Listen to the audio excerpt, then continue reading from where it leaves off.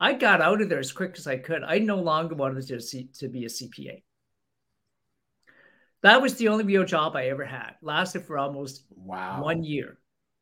So my first job was at age 13.